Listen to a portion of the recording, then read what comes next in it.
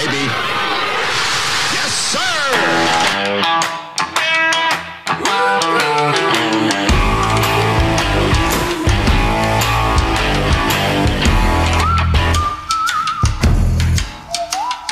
Welcome, everyone, to the You're Still Out Golf podcast, part of the Sports Pros Network, where we're always talking sports, so let's start the conversation. I'm your host, Keith Needham, and I'm joined here in studio by one of my partners, co-host and resident golf sickos, Mr. Jonathan Till. JT, how we doing this evening, bud?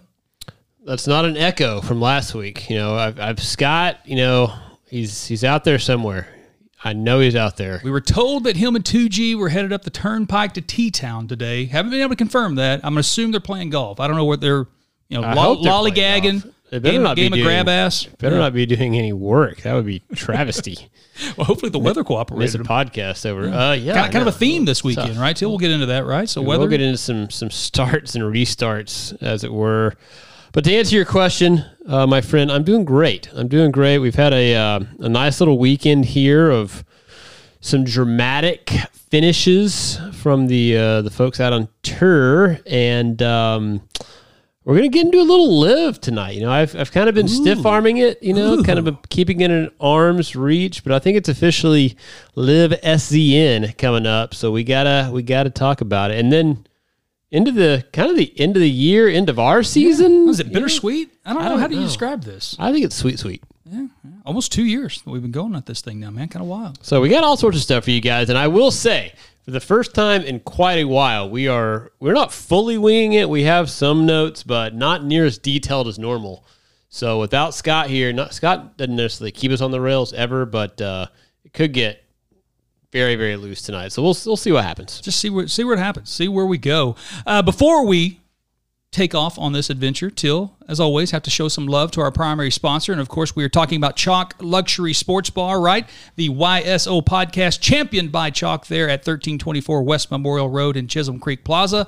Follow them on the web at chalkokc.com or follow them on Twitter and Instagram at chalkokc. I spent Saturday at Chalk, the 18th year Till of a fantasy football league with me and some college buddies. Wow. Had the draft 18 there. years. Yeah, I tweeted some stuff out there, you know, people drinking, you know, beer out of the trophy. I mean, kind of wild. So our fantasy football league is of age. It's legal now. It's of age. God, that's just barely.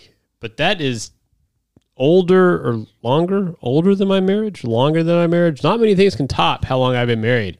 And the fantasy football league got it by a month. That's impressive, man. Commitment, yeah. And just, you know, FYI, I've won it 6 times. No one else has won it more than twice. I don't know why you had to slip that in. Throw that in there. Always the favorite. That is Chalk Luxury Sports Bar. Till, let's get to the golf. So enough fantasy football, right? So the Tour Championship, the end of the season, if we want to call it that, ended with some drama. It looked as if early Sunday morning it was going to be kind of a walk in the park. Weather delays, which we alluded to in the intro, saw some of the leaders have to come out. That leader at the time, being Scotty Scheffler, finished their third round early Sunday morning. I think Scheffler goes out and birdies 4 of the 6 holes, starts the 4th round off with a 6-stroke lead over playing partner Rory McIlroy, but 6 was not enough, was it, Till? Surprisingly, it wasn't. Shocking. This was a shocker. I think that you have the restart on Saturday morning. You have Scheffler and Xander really at the top. And very quickly, we were talking about, I think even our text thread, that this was a good thing for Scheffler because on Saturday afternoon, he was really kind of spraying it everywhere. He comes back on Sunday morning to finish the second round, has things tightened up. I believe he was 2 or 3 under that last few holes that they played, so extended that lead out to 6. It was not 6 coming into that morning. Extends it out to 6, and it's like, okay, this thing's over. Kind of Scheffler got things dialed in. Xander kind of spit the bit. He fell back, and it was actually Rory there in second place, getting into the final pairing. That's right, 17 under. With Scheffler. And I wouldn't say it was like a full-on collapse from Scheffler, but the combination of Rory playing well and Scotty just making too many bogeys, frankly, he erased a 6-shot deficit to win in regulation. Put yourself inside the mind of an elite golfer, Till, which I know is not a stretch for you, right? So we're not asking you to do anything that you're not super comfortable with. Got you. You go out and you play so well Sunday morning, finishing off that third round for Scotty. What happens during that 90-minute, 2-hour break, maybe at most, before he goes out and tees? And what's interesting is that he and Rory, they both bogey with the first hole. Right. And so they both come out of the gate stumbling a little bit, and then Rory obviously gets it back on track. Scheffler does not, ends up making 4 bogeys on the day, only 1 birdie, and a lot of just uninspired pars, I guess is how we would describe the round. Sure. What happened? Because he was so good in the morning. Gosh, I hate to be so simplistic about it in that, golf is hard. I mean, I think that's what it comes down to. You think about a guy like Scotty Scheffler, who not only has had a brilliant 2022 season. Amazing season. Yep. But has been playing very well as of late, right? So it's not like he had a good year early on, been kind of laying in the weeds, and he's coming back out of a funk. He's playing well the whole time. Plays well for 3 rounds on Saturday, but I think that it was a little bit of maybe fool's gold. Maybe you come off. We've all done it where we've come off a nice kind of warm up session. We're feeling good. We've gotten off to a good start, and then seemingly the wheels kind of fall off. It seems like whatever was happening on Saturday with Scheffler really was the real kind of swing that we saw, and that came back in that final round on Sunday. So it's hard to know exactly, but I just think that it was more like Sunday morning was the fool's gold is probably what it comes down to. It's fair. You come out fresh. It's always easier to play golf in the morning. Things are conditions are perfect. Weather is typically better, a little bit cooler. Everything is really nice and fresh in the morning. And then, I don't care who you are. You're playing for 18 mil. There's got to be some pressure there. And I do want to get, I don't know, we do have kind of a script for tonight, but not, or an agenda, but not exactly. I don't know if that's a good segue to Rory's comments about saying, Rory in his post round was asked, why are you so, and I think it's one of my JT backhanded compliments that the press asked him, but why are you so good at chasing? Why are you so good at coming from behind to catch these guys? And his quote was, I am the player out on tour that cares the least about money, so I can just go out there and fire at flags and go after it when I'm trying to chase somebody, and everybody else, cares more about that. He's certainly financially comfortable, I think is a fair way to put it. And so I thought that was interesting, and so maybe you could layer a little bit of that on the 7-layer dip of Scheffler, like, okay, wow, this is like historic season, right? This is not just a tour championship. This is, if he would have won, he would have been... in the last 25 years, I'm doing this by memory. Normally I have my Justin Ray stats pulled up in front of me.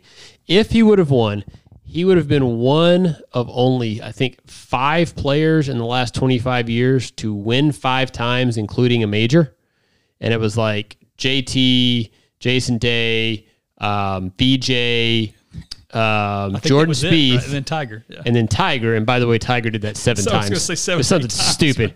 And so Scheffler would have joined that group, folks who had elite stuff. And so I think the combination of he really wasn't as dialed in as we saw him on Sunday morning, and the oh my gosh, like this is a really big deal if I were to win this thing, was probably what was his undoing. Yeah, and Rory probably, on the number 1 tee box, knowing that he has to make up a 6-stroke deficit, and then bogey's the first hole, and you think, hell, let's just let it fly, right? Yeah, exactly. Got absolutely nothing to lose at this point, and it overcomes that deficit. But let's talk about it. You have all hail Rory, right? So the crown prince of the PGA Tour, of course, Rory McIlroy. He had been so close in each of the 4 majors this year, Till.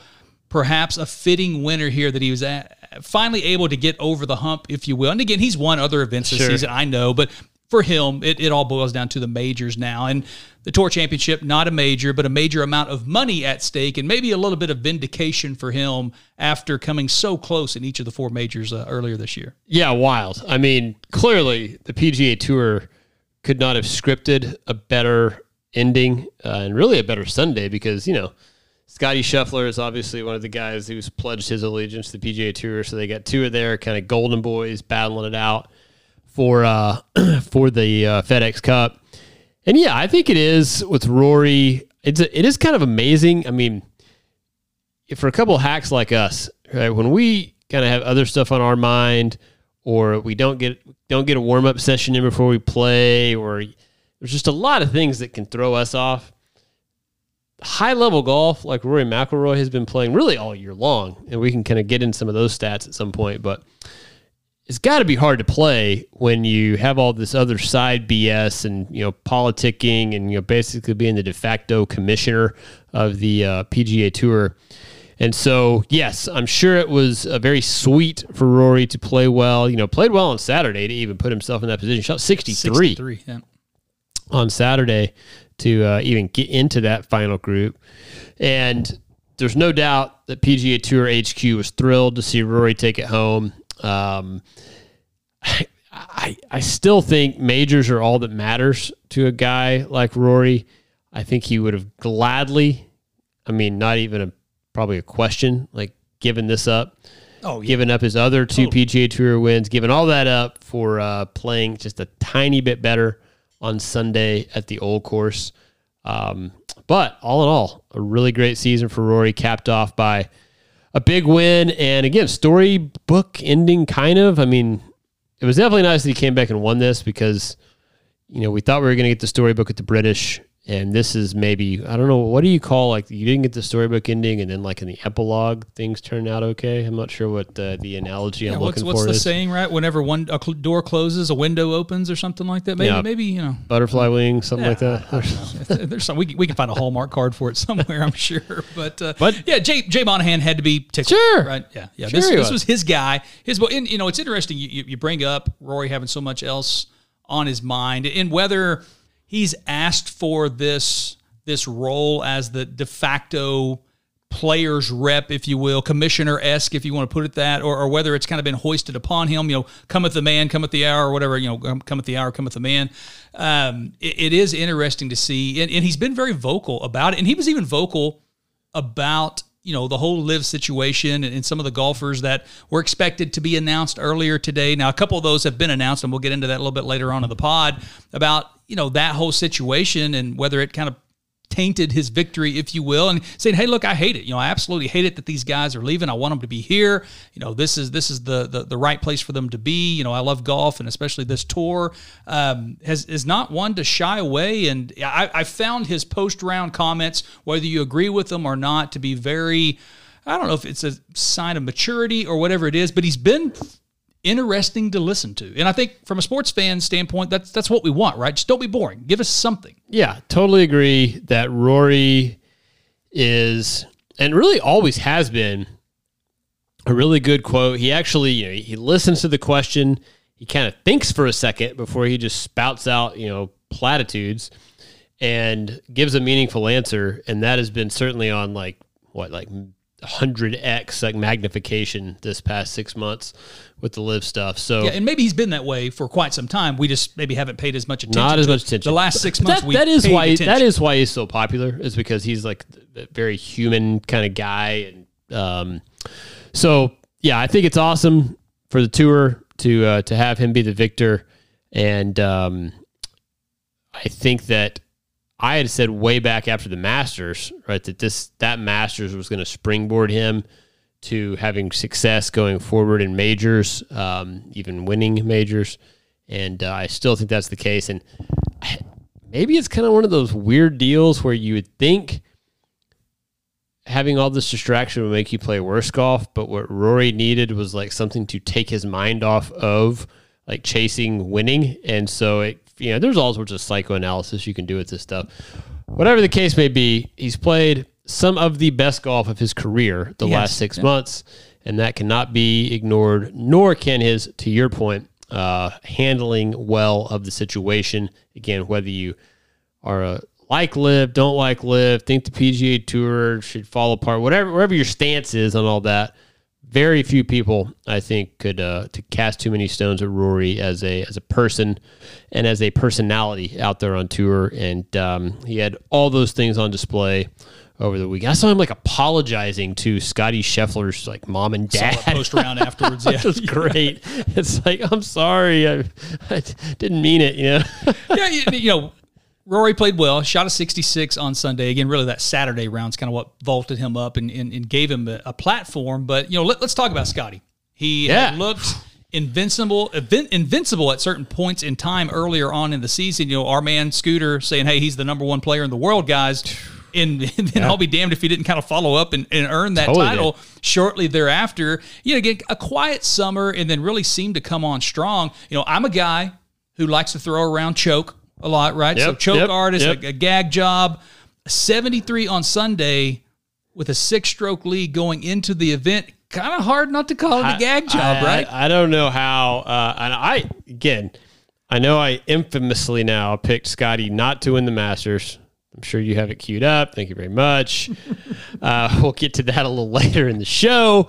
But I like him. I mean, he's a wholesome dude, and really kind of right down the middle, mustard and mayo. Kind of a funky swing, which the feet. I love the feet. Yeah. But so it's not. I'm coming at this from I would say I'm a Scotty neutralist. I'm not a huge fan, but I'm certainly not a hater. And what else can you call it but a choke job whenever 65, 66, 66. He played so well, yeah. And then 73. It's like, where did that come from? And it has to be from some element of pressure, and pressure equals choking. So a 73 on Sunday was never going to get it done. Interestingly enough, he started this tournament at 10 under par in the the Net Tour Championship, as it's been called. So really, he finished way down the shadow leaderboard, if you will, of the actual gross competition. But I think this is going to be an easy one to agree with. This was a choke job. When you can go out and shoot even par and would have won handily, as it turns out. Yep. Nothing but choking it off. And chokes take different forms, right? You've talked about this being a kind of a choke aficionado, if you will. There's the 18th hole collapse type choke, triple bogey, Jean Van de Velde, those epic moments that we can seared into our mind, right? There's the slow kind of burn choke, which I feel like is a little bit more what Scotty did here. That's what it was, yeah. And then there's like the first tee evacuate yourself choke. Like, honestly, Rory has done in the past, maybe not in the final round, but I remember at the, I think it was the 2019 British Open. It was in Ireland. It was like, this is Rory's tournament to win. I think on the very first hole, he like hooks it out of bounds and makes like a 7. And it's just like tournament over. So there's all sorts of different versions of choke. I think this one fits the slow bleed model that you've talked about before. Yeah, just a lot of pars, right? He just didn't put himself in position to make a whole lot of birdies yesterday. And so, it wasn't like he was spraying it all over the place per se, but just not quite good enough when it would all said that. Now you referenced the shadow leaderboard, Till. So I'm trying to find it. I know we talked about it last week on the pod. We were making some picks with our man Cam Jordan. Towards the end about, the gross score, the net score, right? So obviously, again, the staggered start, if you will, with the Tour Championship that we've grown accustomed to over the last few years now. The overall gross score leaderboard, right? So I think Rory was probably the winner, right? If I'm not mistaken. Rory was the gross winner. He was 17 under on his own ball, if you will. Pretty good. Which means he must have started at 4 under. Yep, I think he was 4 under. Yep. Going into the tournament. Sungjae was good too. Was in second place at 16 under par. He finishes also in a tie for second, so Scotty didn't even finish second alone, which cost him a little bit of money there. And then Max Homa finishes in the gross division in third at 15 under par. How about Max? We're going to get to Max. So I know we got him on our short list of topics. But then rounding out the top 5 of the gross division, JT at 14 under, and Tom Hoagie. Oh, God bless him. 13 under par on his own ball. We haven't heard from old Hoagie. The most handsome man on tour. In several months after his hot first quarter of the year. But there are your top 5 in really, it's the OWGR leaderboard, because that is actually where OWGR points get attributed in the Tour Championship, is the gross leaderboard. So Rory was one and the same. But, for example, Scotty's second place finish does not get him second place points in the world rankings. Which is probably as it should be, right? He finished tied for 13th in the gross leaderboard, and his world ranking points would be applied accordingly. So, yeah, kind of interesting the way that works out. But Rory wins them both, and it's almost like it's kind of like if the guy who starts with the head start wins, it's kind of like, he should have won. Yeah. If the guy who comes back from way back to start the tournament, it's almost like he should get more credit somehow. So it's kind of an interesting dichotomy there. Yeah, and some of the players have talked a little bit about that as like, well, do you like the staggered start or do you not? Yeah. And we understand what the PGA Tour is trying to do with this event and kind of narrowing it down, the telescoping effect, if you will, to get it down to the top 30 players when it's all said and done. So, I don't mind it per se just for this one type of event, right? But with that much money on the line, I can understand why some of the guys might have a little bit of a beef. You talked about, Scotty Scheffler, a couple other guys there made some shots that got him into a tie for a certain place that earned him a little bit of money. Scotty being one of the guys that cost himself a little bit of money in that regard. Whenever there's that much money at stake for a 1 or 2 stroke difference, I can understand maybe having a little bit of beef there. But Tom Hoge, again, we've tongue-in-cheek been Hoagie fans, I think, over the course of the year. But the guy finishes 10th. He earns himself $1 million yesterday, Till. I mean, that's awesome. So he finishes, like I said, top 5 in the gross, and that got him all the way up into the top 10 in the actual standings, if you will. And $1 million, man. That's pretty sweet.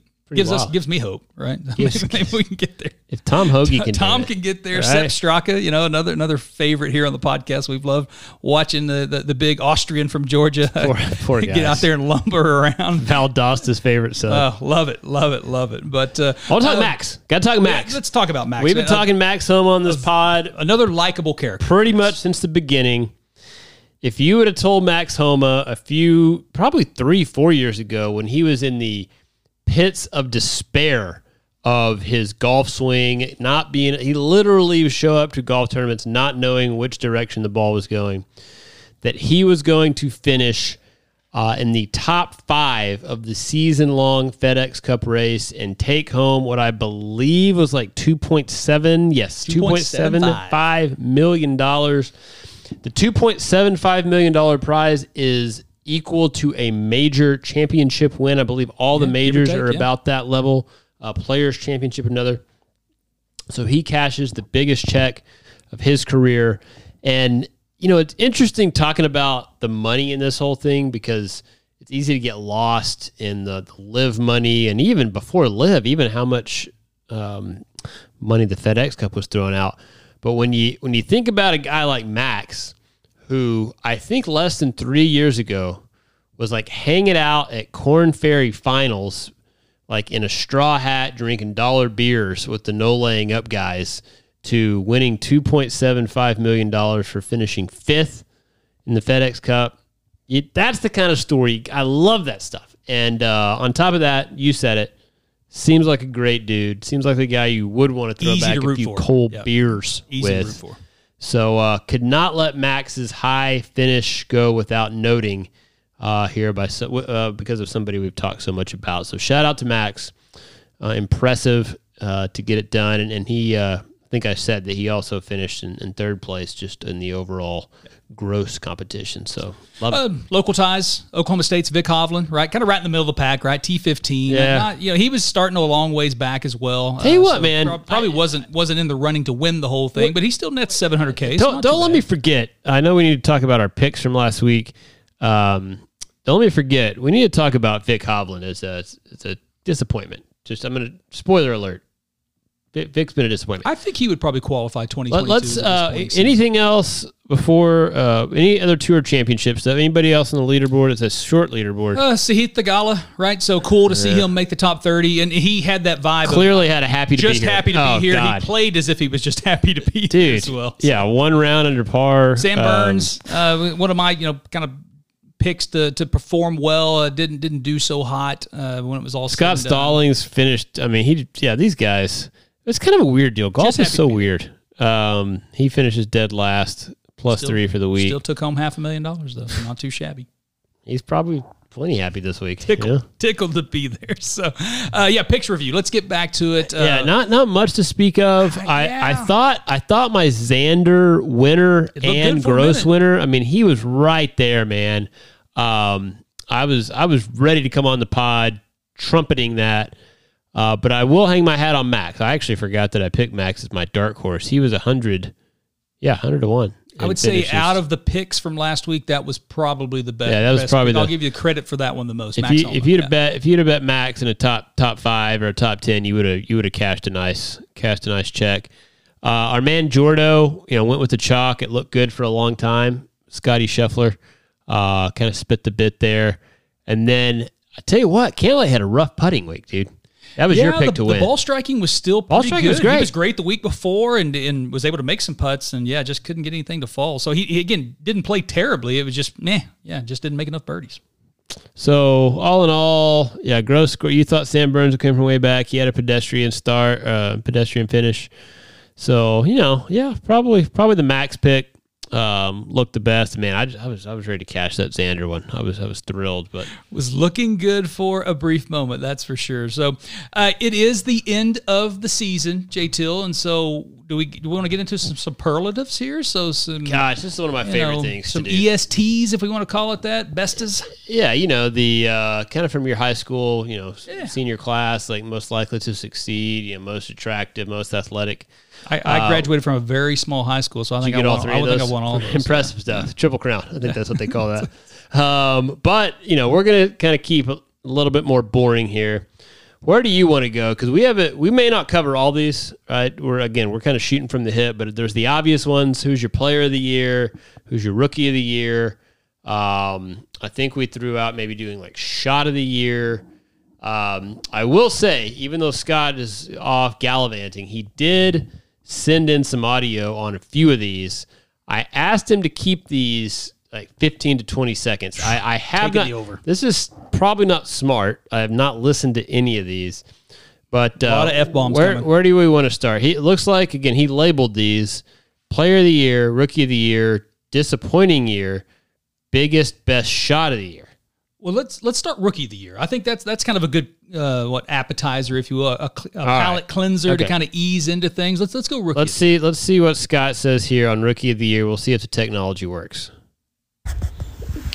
Heading to the rookie of the year. This one's a little harder for me. Actually, not really, because I got to go with my man who I love dearly now. Going with everyone knows Cam Young. T2 at the Rocket Mortgage, second at the Open, T2 at the Wells Fargo, T2 at the Sanderson Farms, third at T3 at the Heritage, the 15 T3 at the PGA Championship. Take the over. I mean, what a rookie season for him. I think he finished like 17th in the world rankings, 19th in the FedEx Cup. 25 years old. Only one that comes close in my mind to this guy is our man Tom Kim, probably being the runner-up for Rookie of the Year, but I got to give it to my man, the Wake Forest Demon Deacon himself, Cam Young. And that was Cam Young's entire season right there. There you go. Cam, if you're a Cam Young fan, you now know a lot more about him. Not a surprise, probably, that Scooter is looking at Cam Young. He's had a man crush going for the better part of the year. Probably hard to disagree with Rookie of the Year. Do you have another take? I think it's either Cam Young or Thigala, right? And Cam Young, clearly, by all measurables, I think had the better season. So I think Cam Young is probably a hands-down unanimous winner. Now, I know we care about winning on this podcast. The only rookie this year, can you name the only rookie to win this year? This would be tough. This is going to be very tough. I did not know this. I'm cheating. I looked at this. Probably back in the early part of the season in the fall, if I had to guess. Yes, the early part of the season. Yeah. Actually, not in the fall. You're not going to get this. Chad Ramey won the Corrales Punta Cana Championship. Now that you say it, I remember it, but yeah, I would have never guessed it. How about who won last year's Rookie of the Year? You did not know we were going to do trivia. We really aren't, but I'm just looking at some of the things. It wouldn't have been Zalatoris, right? Because he wasn't on tour. So I don't know how he could possibly win Rookie of the Year without being a tour member, but it was real. I mean, that would have been my guess, but I was going to call technicality. All right, I would agree. I mean, it's one of those deals where it's so obvious that that Cam Young is the Rookie of the Year because of all those wonderful things that Scott mentioned. There was a lot of them. He probably should have won at least one major, maybe two. But a few honorable mentions. Yes, Sahith. Mito is a rookie this year, believe it or not. That great finish at the PGA before kind of spitting the bit. Davis Riley has made some noise this year. There's a few others that we'll call them honorable mentions. Okay, where do you want to go next? We can go. I think he had one disappointment. He did have disappointment. Save the best for last. Let's see what disappointing Scott has to say here. Not looking at really any stats here, just somebody that comes to my mind for kind of the most disappointing season. Really thought he was going to have a really good year, so this one's probably just more of the feel, kind of off the cusp here. I'm going Colin Morikawa. Thought he would win a major. I think I even said he'd win 2 majors. Didn't get that done. He did show a little bit of flash of life here at the end of the stretch, but just thought he was going to have more of a impact, big staple year. So I'm going to go with the disappointing season of Colin Morikawa. Good pick. Yeah, I think even Colin would probably deem 2022 as a disappointing year, right? The expectations were pretty high coming into the season. Well, when you win 2 of your first 8 majors, I think that sets a damn high bar. So I can't fault that choice from Scott. I got to stay with Vic Hovland. Mentioned it kind of in the lead into this segment or earlier when we were talking about the Tour Championship. I expected Vic to not only contend. Give me Vic Hovland at +8. Exactly. There was a lot of plus numbers out there for him. He was very, very, very disappointing to me. Thought he would win a major. Certainly thought he would contend in more majors. And we just haven't seen, since he had that win, I think it was Abu Dhabi early in the year, where honestly Rory kind of coughed that one away. He has not done much. Thought the Open Championship was going to be the redeeming event of his year. Then he goes out and really is a non-factor on Sunday. Probably adds on to the disappointment. Honestly, if he'd have gone out and just been competitive and still lost, I probably would have taken him off the disappointment scrap heap. But that was just icing on the cake. Sunday was bad. Yep. And he did make the Tour Championship, which is the top 30 golfers in the world is nothing to sneeze at. But I think given his 2021, given the fact that if you go back to the preview show, not only myself, but all of us were thinking Vic Hovland, huge year.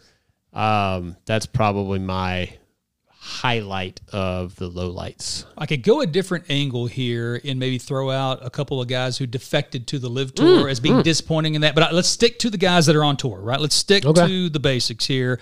I'll go with Jon Rahm.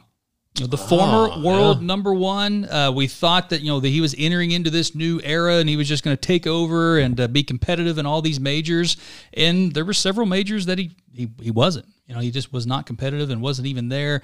Seemed to have some struggles with putting at different points in time throughout the season. Always fiery, and we'll touch on a little bit of a comment that he made at a press conference yesterday afternoon as well, a little bit later on in the pod. But wouldn't shock me that he's a guy that'll use this season as motivation, and it wouldn't shock me if he wins a major next year. He'll bounce back. But I think he's probably disappointed given the year before what he did.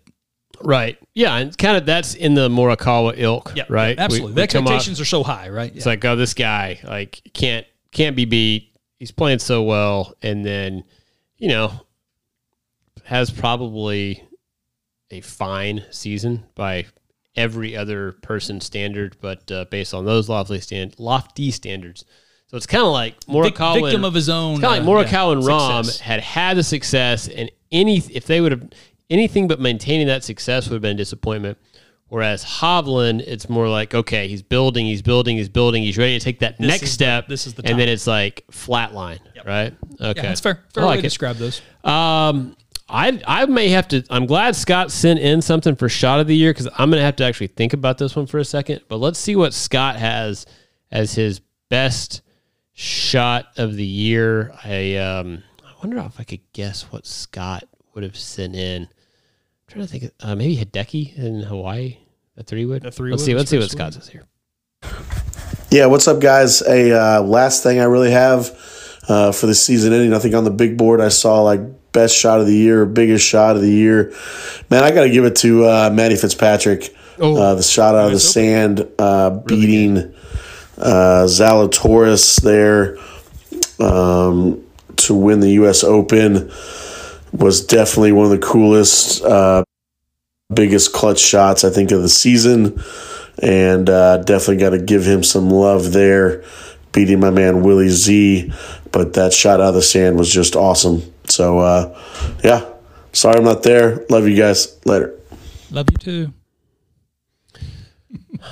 Yeah, it's a good choice. Good pick. Love. That's a great pick. That one did not jump to mind. So kudos to Scott shouting that one out. Mostly because we were there, man. We were there. You might be taking mine. JT, 17th hole, playoff, Southern Hills Country Club, hitting the 3-wood onto the green was my best shot of the year because of A, I'm a JT fanboy, B, I love Southern Hills in Oklahoma, and C, it was an all-time moment for the You're Still Out podcast. I was going there as well, but a slightly different angle. Mine was Mito's tee shot on 18 because we were there and we instantly knew. I guess it does say big. It could be biggest. Shot. That was a huge shot, right? He hits it in the fairway. He's going to win the major championship. Right? I forgot that I loses put it in shot the creek, of the year, right? Not best. But for the exact same reasons, we were there, and you and I looked at each other and instantly said, there's going to be a playoff, and we raced down to 17 to watch it all unfold. I guess we were there in between 16 and 17 to be able to kind of get the best view for that playoff. And, again, just because we were there, because it was such a epic vibe throughout the entire course. We were in the tent at the time, and, raced down there to watch it all happen. But I'll give credit to Mito for making that happen before we saw JT shot. Dubious credit to Mito.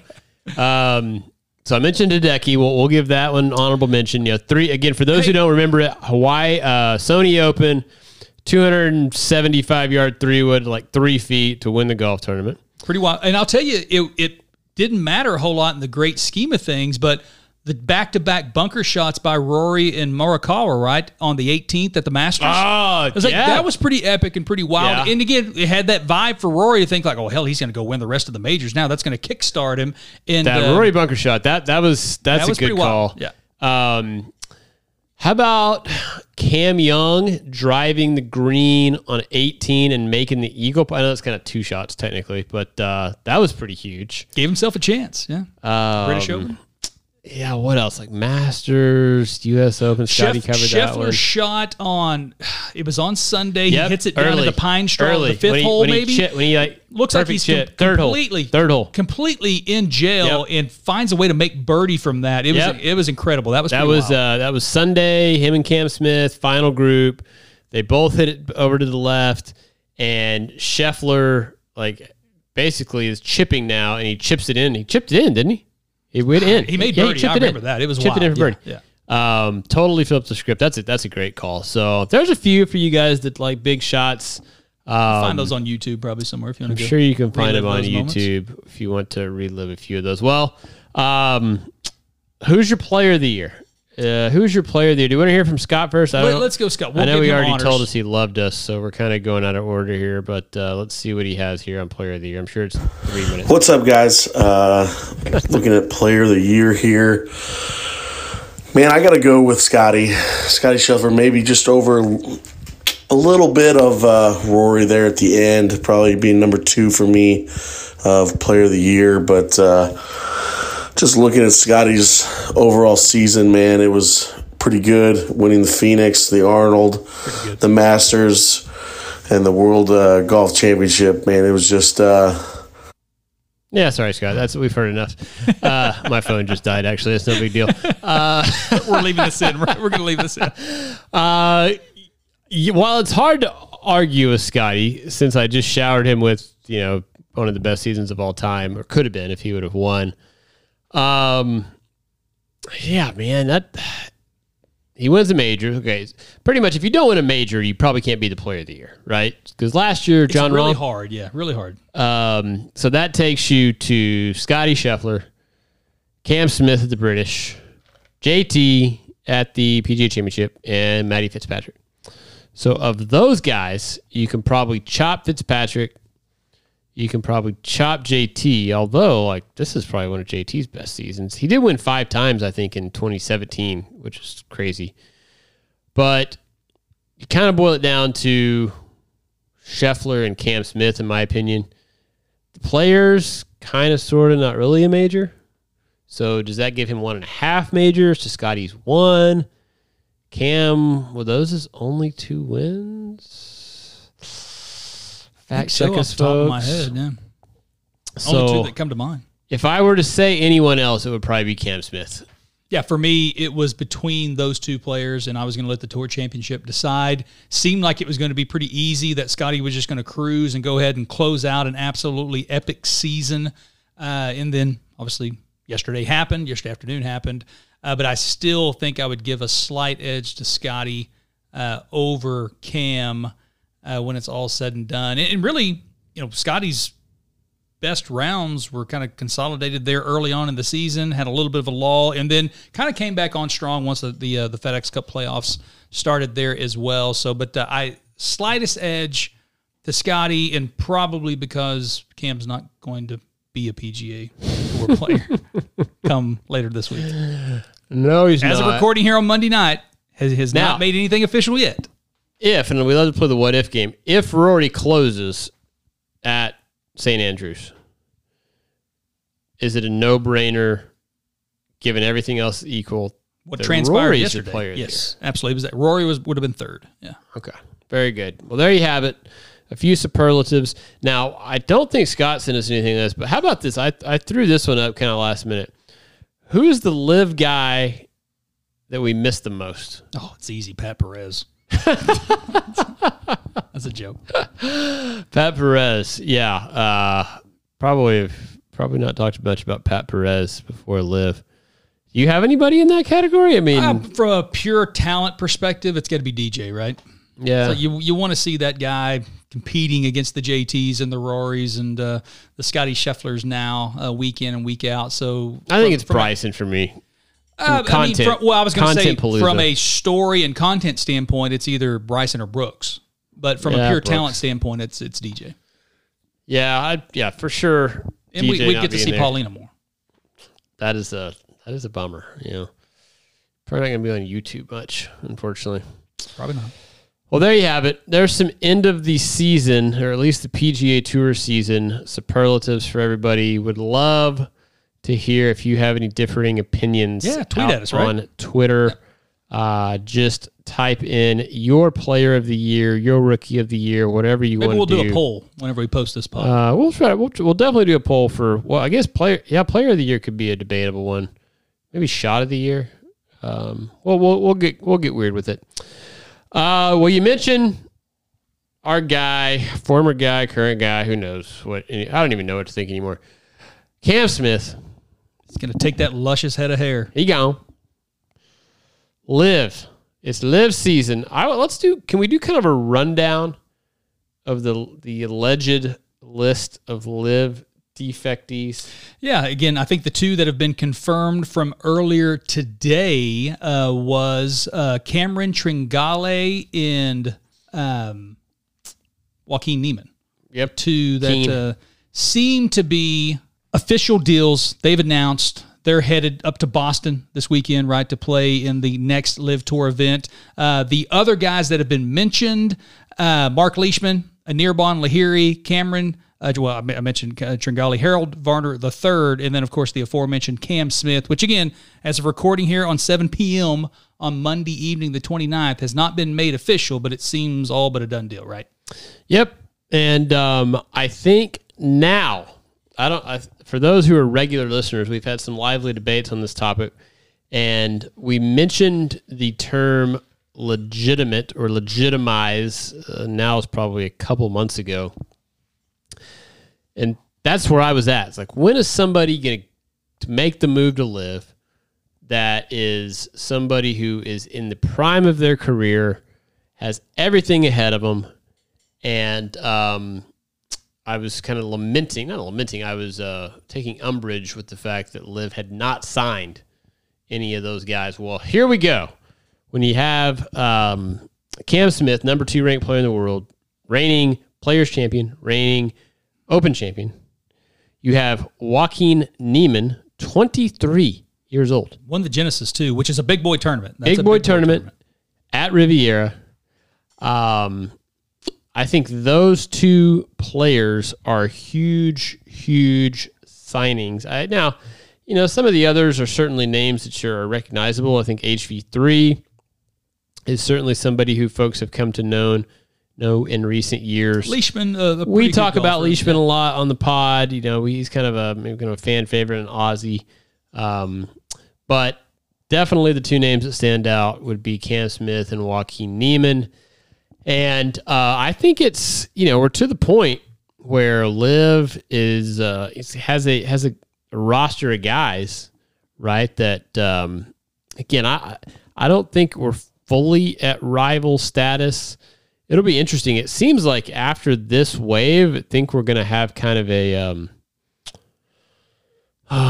quiet period. Cooling off period. Maybe. To where, I literally heard as I was driving over here on another podcast that to qualify for LIV season ending soiree, which I think is down at Doral, right? Trump Doral, very good. You have to have played in 4 of the 7 other tournaments, right? So they've had 3. They got 4 more before the 8th event, which is the finale. And so this is another reason this is a natural breaking point for folks to make that shift. So the question that I would kind of pose to you, my friend, we've been doing this podcast for 2 years now. We've always had some fun debates.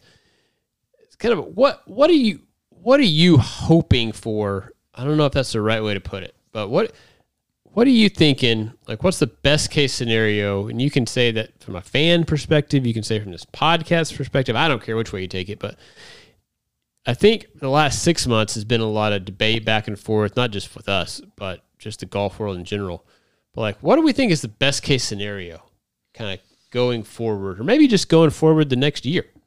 That's a great question. I'll preface this by saying that, over the last 6 months, I think some people may have listened to my comments and statements and thought me to be a LIV backer or a fan of LIV, which is not the case. Okay, I'm a fan of competition, but I want the PGA Tour to win this battle, if you want to classify it that way.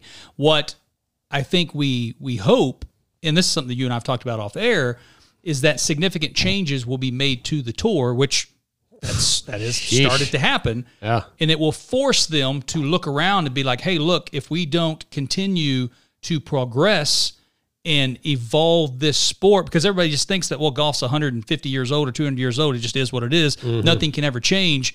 That's the worst way to run a business. And this is a business, right? The 501c stat, sure. Call it what you will. This is a business. Oh, yeah. Okay, and I think they've rested on their laurels for the longest time. And so maybe now they have snapped back to reality to think that, hey, look, we are not the end-all, be-all. There can be competition for us. The LIV event goes through maybe another year. It fizzles out. The guys that we want to come back to the PGA, back to the PGA, and there are significant changes that are pro golfer that are for those guys. And I want to see extended to the LPGA and all the other kind of PGA bodies as well, right? KFT, which, obviously we're going to get more involved in that as well in the coming weeks and months and years. But I think that is the best case scenario, is that it goes away at some point, and then those guys all come back. So so start first on your point of positive changes to the PGA Tour. 100%, I'm hoping for that. We have seen some of that. To Scott and I's debate on the PGA Tour doing things because of LIV, like this most recent slate of announcements meetings up in Delaware, like and the post the meetings in Delaware and all the extra elevated events, 100% is in direct response. The players themselves having a direct response to, we don't want all of our guys leaving. Here's something we want you guys as the PGA Tour execs to consider and adopt. Yeah, direct response to LIV. I don't think LIV's going away. I know you're presenting that as like that's what you kind of hope happens and that's the best case scenario. I think that, man, I think it's going to be I think it's going to be 3 or 4 years where LIV is going to keep on sinking the money into it.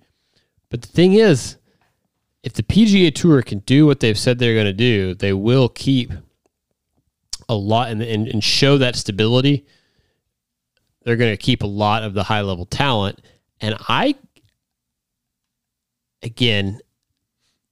don't know if this is the best case scenario, but I'm hoping that during however long the LIV season, lasts, not just year to year, but long term, that there does become kind of some rivalries because a lot of those guys are going to end up playing majors. I think that could be something that could be fun. Like if it's like, if you just kind of decide, well, LIV's just going to happen and that money's there. And Rory's going to go over and play an upcoming DP tour event, right? And he'd kind of said like, I don't feel super good about having to share the tee box with some of these guys, right? Because some of those guys are going to be let into that event because some of the court of arbitration rules, European sport, a little bit different than what we're accustomed to from a legal system here. So we'll get to see those guys cross paths again, not too far from now. But you touched on one of the points I was going to make afterwards. I think how long it lasts, because you can say like, well, the Saudis, they print money, right? They can back this forever. They're not stupid, right? So there will be a point in time where you stop sinking money into this thing if it's a failing or losing effort. But I think that can be expedited or it can be extended based upon what the folks down at Augusta National do next April. Because if you start banning these guys, or if these guys fail to get an invitation to play in the major championships, then I think that will turn some heads. I agree with that. So I think that just by nature of the PGA Tour season being a little bit, even though we start right back up with events, I think the September 15th. 2 weeks off, right? But given the fact that, the events aren't as big, I think we will have some interesting, especially when the LIV roster, so to speak, solidifies. Yep, I agree. There will be more talk about it when it comes to how, I don't know, on display, right? Because if, they're getting close to getting enough guys where maybe they can get a TV deal. If they get a TV deal, all bets are off. But, I thought it was, we've known about Cam pretty much since he said no comment at the British Open. But Joaquin Niemann, and by the way, Joaquin Niemann, one of the 22 guys that was in that Delaware meeting. So that's interesting. Right. A little snake in the grass action, perhaps. A mole. We joked about it at the time. Is there a mole in the room? Cam Jordan said, assuming there weren't any snakes in the grass, and turns out Keen. Now again, we were getting ahead of ourselves. None of this. They haven't shown up to Boston yet, so that's the thing. A lot can happen between now and Friday. And LIV hasn't sent out one of their really spiffy infographics with them on there. One of the things that has started to sour on me, I think maybe rewind to 4 months ago to where it was like, oh, we got some spicy stuff going on here.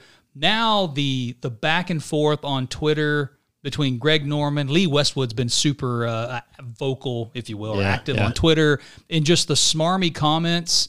And this goes on both sides. There's PGA guys. Rory had a little bit of case of this early on as well.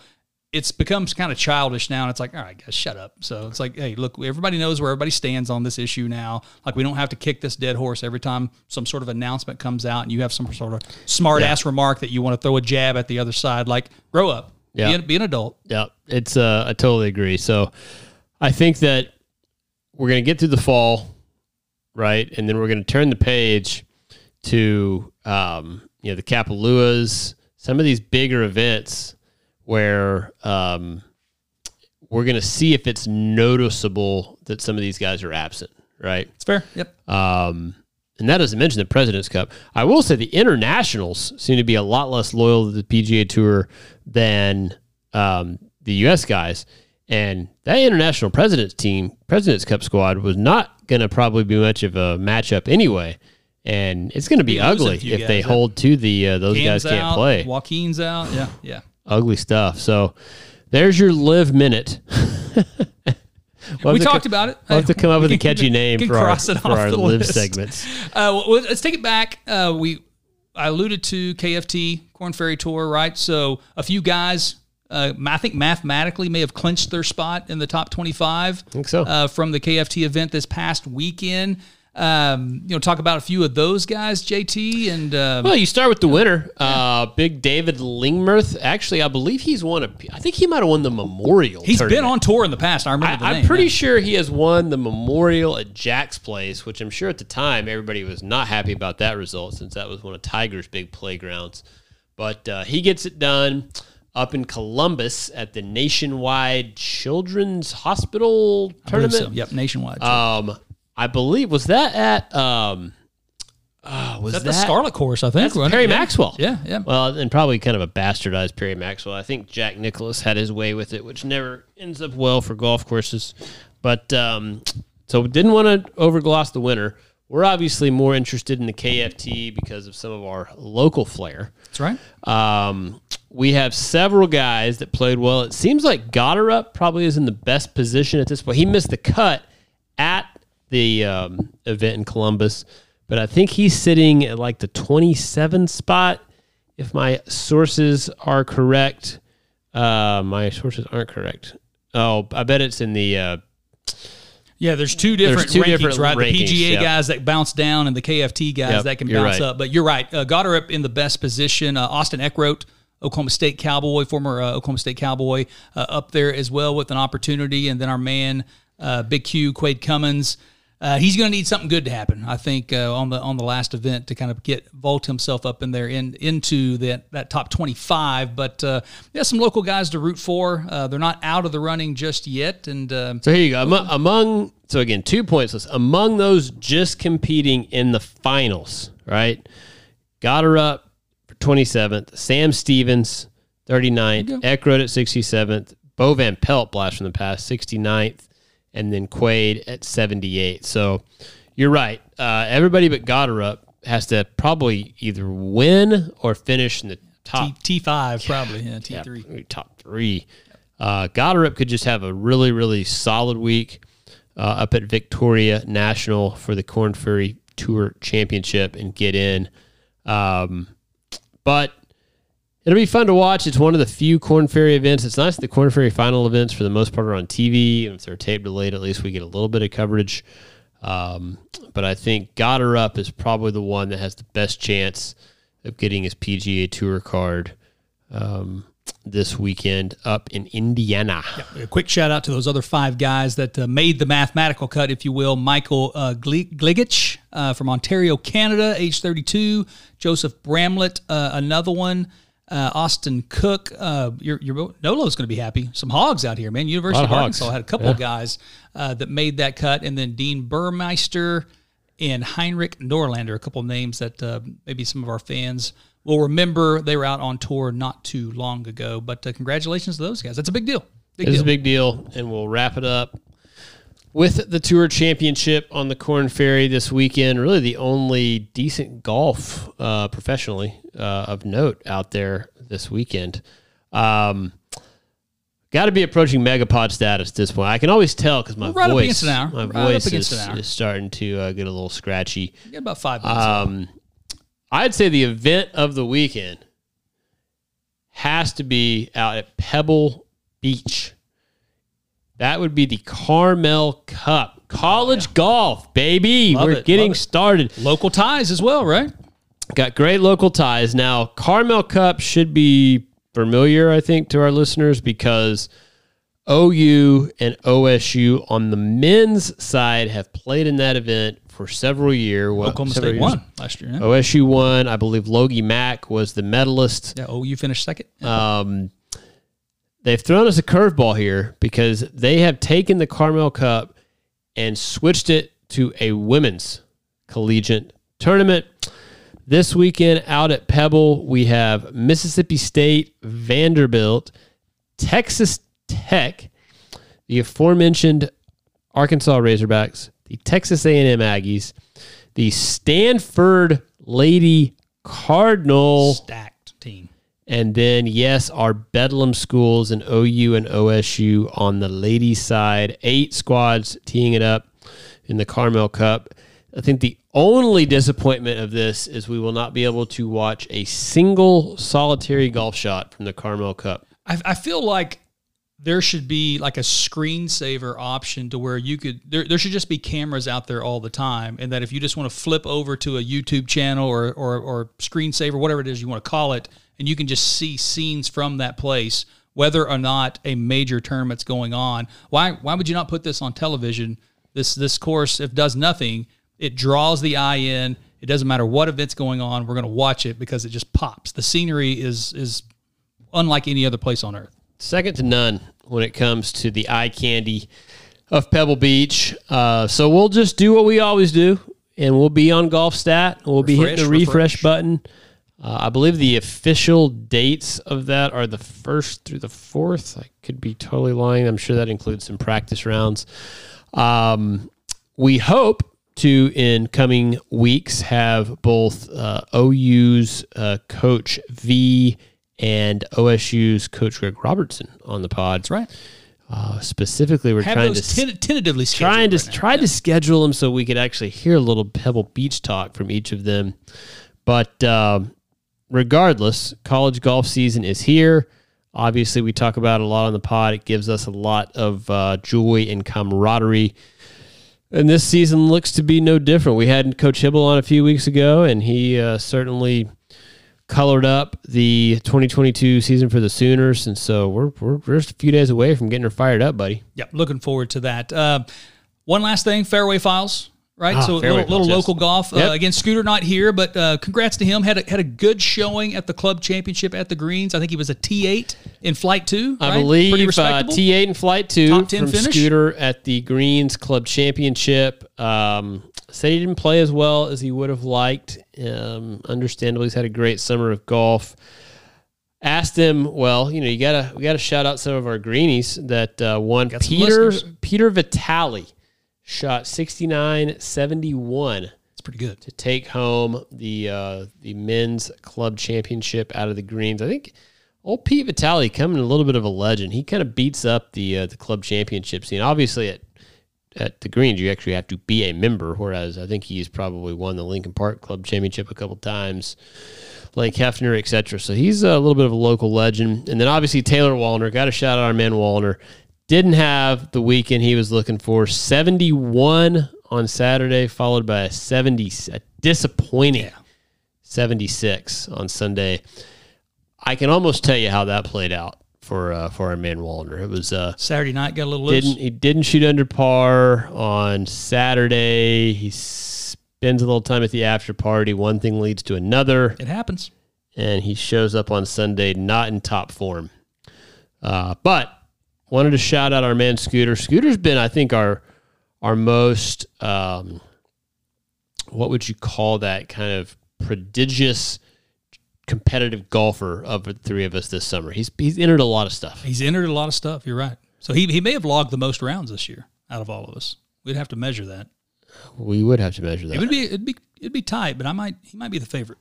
We'll report back on who is currently in the lead on probably what him and Tucci were doing today while they couldn't be here for the pod. Well, I'm sure they were having a bang up time. But Greens Club Championship. Now we got ourselves into the normal Sunday game out at Lincoln Park this weekend. That was my first true weather delay in a long time, where it wasn't just a washout, where you actually stopped and you like went in and you waited for it to be over, a la East Lake this weekend. Yeah.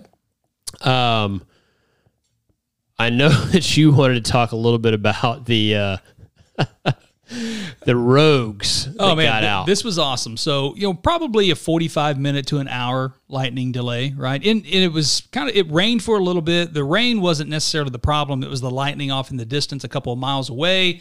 Shout out to some of the college golfers that were out there yesterday, kind of a practice round for a NAIA event taking place out there later on this week. So that was kind of cool.